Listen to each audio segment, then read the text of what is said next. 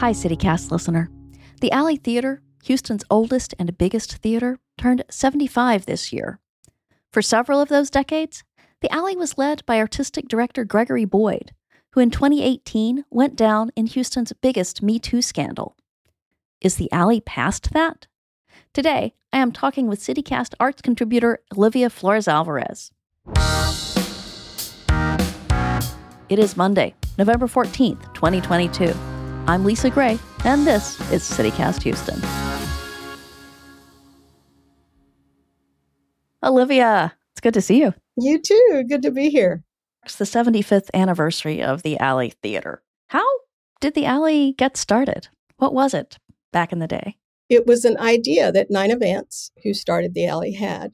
She sent out some penny postcards and said, do you think that Houston needs a theater?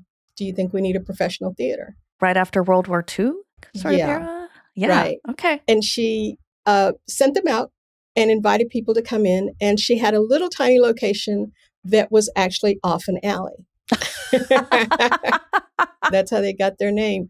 And I have never seen one of the postcards, but I hear that there are still some around. Uh-huh. And she just kind of started with grit and guts and said, we need a theater and we can do this. And in the beginning, one of the very first people that she hired was a woman named Betty Fitzpatrick, that Houston audiences know as a wonderful actress, just magical. Yeah. And she did everything.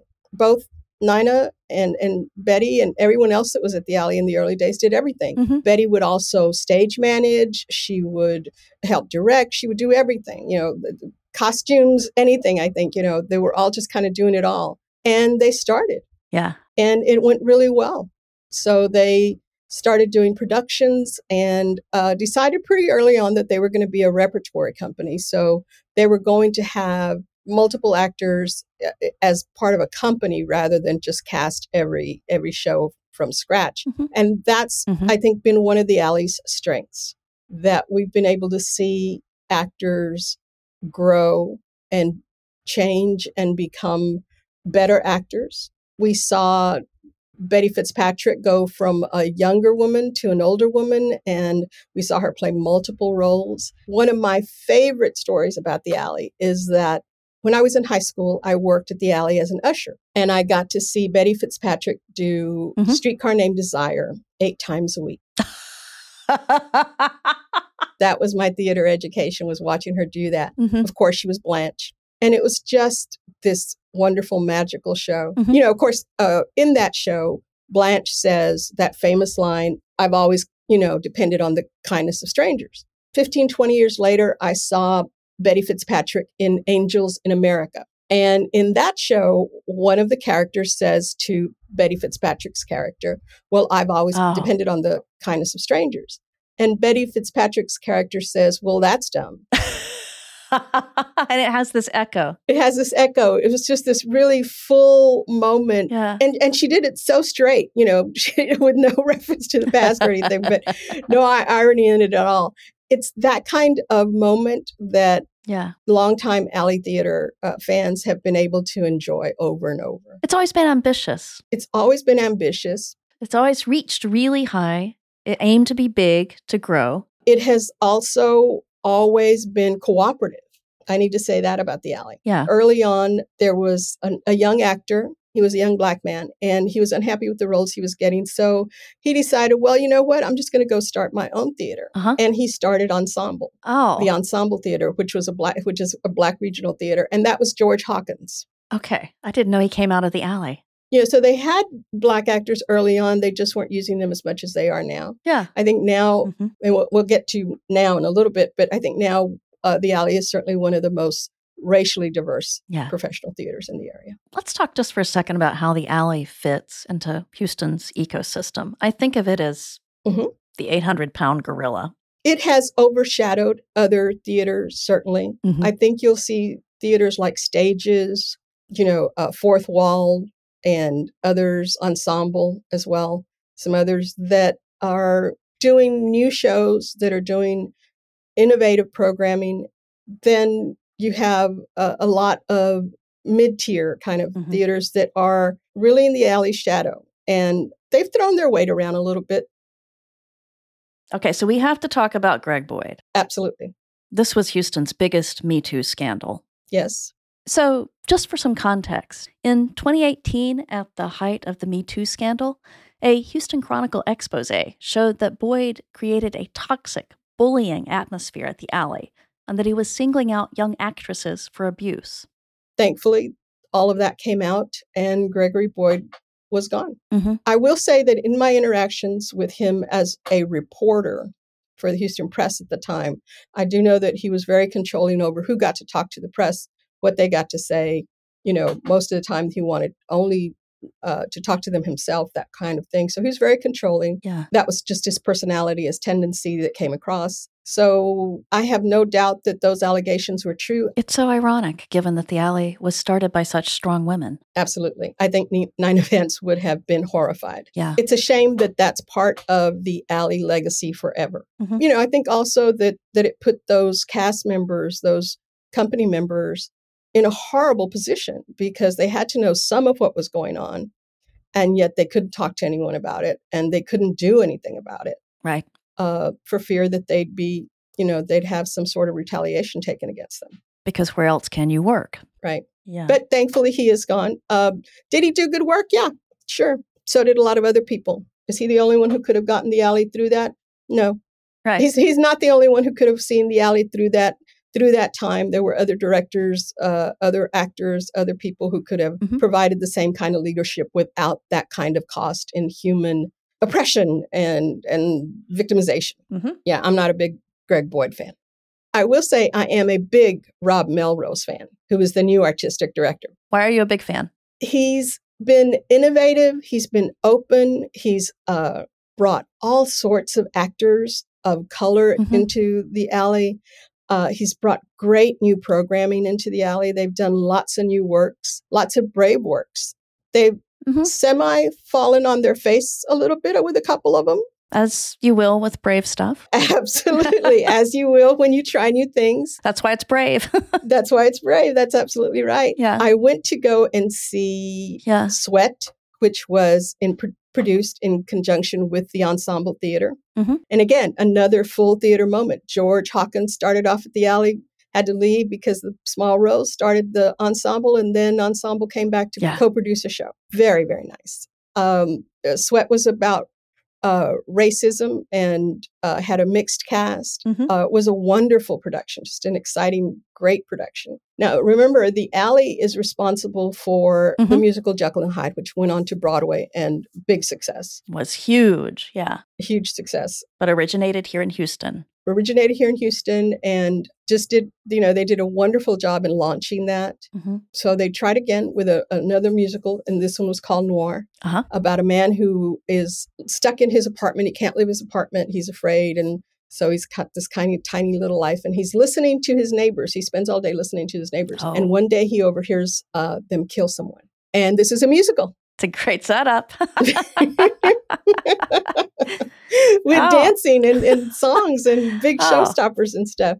And while it was certainly enjoyable, it had a few dings in it. That's why you start shows, so that you can improve them and get them out there. So I don't think we've seen the last of Noir. They have an Alley all-new festival every year where they have playwrights that they've developed over the year. They have playwriting workshops and things for kids in high school that they then go on to produce. And one of the ones that they did this year was a great new show that was called Torea. And it was about a woman, a Mexican woman who wanted to be a bullfighter. They also had Born with Teeth, which was about Shakespeare and Marlowe and their collaboration, their sexual energy that went on through them. And it was a really bold, brave play. And it had Dylan Godwin, which is one of their best actors. This whole season has just been wonderful to see. And so, they've just done wonderful stuff that deserves our attention and that deserves our applause and that now deserves our money as well. Yeah. Rob Melrose has been generous. He's been letting lots of other people direct. He's been letting lots of younger and less experienced actors join in on collaborations. It's showing up on the stage. Really touching, exciting new work. I said earlier that Nina Vance would be horrified at what Gregory Boyd did while he was there. Mm-hmm. And I think that she'd be really proud of Rob Melrose now. He's doing what a theater is supposed to do, and that is craft new work, develop new actors, and develop new audiences. I always say, who you see on stage, if it doesn't reflect who's in the audience, you're missing something. You're not getting the whole picture. You're not telling the whole story if you're not reflecting your audience. I mean, during the Greg Boyd era, the audience seemed really old and white to me. Absolutely. That's where the money was, and that's what was safe. Yeah. And so they were doing sometimes really safe things. You know, they'd have something a little edgy, a little new, and then they'd have something really safe and old. Yeah. Is that changing? It absolutely is changing. Is the audience changing? It is. When I went to Torea, the first time that I have seen more than 2 Mexicans in the audience. Wow. And I was always one of them. So, and whoever was with me was the other one, right? And so this time, you know, the majority of the audience was Hispanic. And yes, it was a Hispanic show, so you might expect that. But, you know, there were also Black shows, that Black cast and things that, and Black audience members. I went to one of the shows and the pre-show music included rap. Oh, wow. Explicit rap. So yeah, it was a very mixed crowd, Black and white and older and younger and everything. Yeah. And there were a couple of people who looked around like, okay, now, and you know, it fit. It worked. Nobody had a heart attack. Nobody fell out of their chair. And we went on with it, and it was okay. Yeah. Those are the kinds of things that I think Rob Melrose and the group of people that he's got out there now are doing. And I just think that they're doing great work, and, you know, they've earned their place. Yeah. They've redeemed themselves to a large degree. I don't know how Gregory Boyd is ever going to redeem himself, but the theater has regained its place as a place of innovation, as a place of expanding audiences and actors' experiences, as a place that welcomes new playwrights and new voices, and, you know, just as a place that's creative and welcoming. So what happened with the Alley during COVID? Did they have to shut down? So they did close down. They figured out how to film and how to produce shorter, smaller plays with 1 or 2 people, 3 people, and get them out.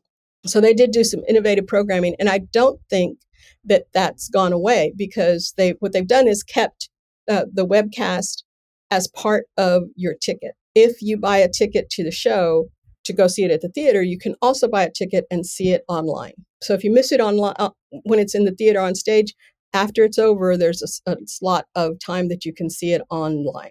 And that's really wonderful, because people like me are still not attending a lot of crowded situations, or people just can't get out at all. Yeah. It's a way to see those shows in a way that wasn't possible before the pandemic, and that I think has really served a lot of people. What are you most excited about that's coming up? What's on the calendar that has you just ready to get in that seat?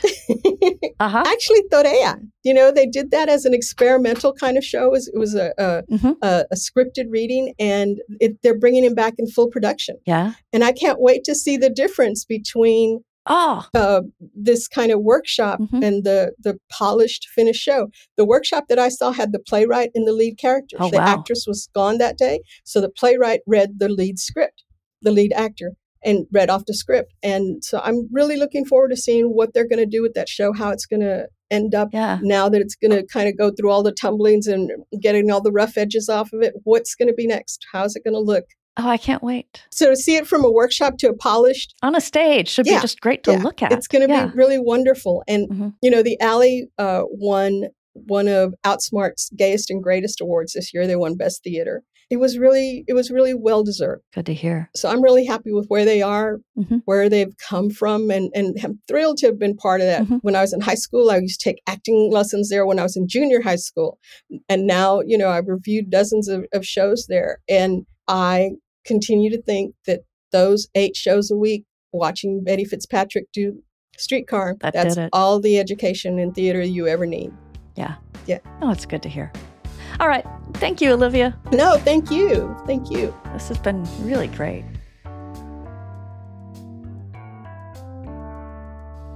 That was Olivia Flores Alvarez. Now, I am here with producer Carleon Jones. Carly, what is going on around Houston today? Hey, Lisa. If you're looking for something to do next Sunday, a restaurant in Pearland called the Greasy Spoon Soul Food Bistro may be the spot to stop by. The restaurant is having its first gospel brunch and fall festival from noon to 4 p.m. on November 20th, which will include vendors, crafts, fall games, and a kids zone with a live DJ. There's no charge to attend the festival, but the restaurant will offer its full brunch menu, which includes Cajun fried chicken and waffles, catfish and waffles, Cajun fried lobster and crab with grits, smothered pork chops, boudin egg rolls, and more. The list of food alone makes me want to stop by. So, if you're looking for something, head that way. That is it for our show today. If you like what you heard, please tell 2 friends. We are trying to find our people. We will be back tomorrow. Talk with you then.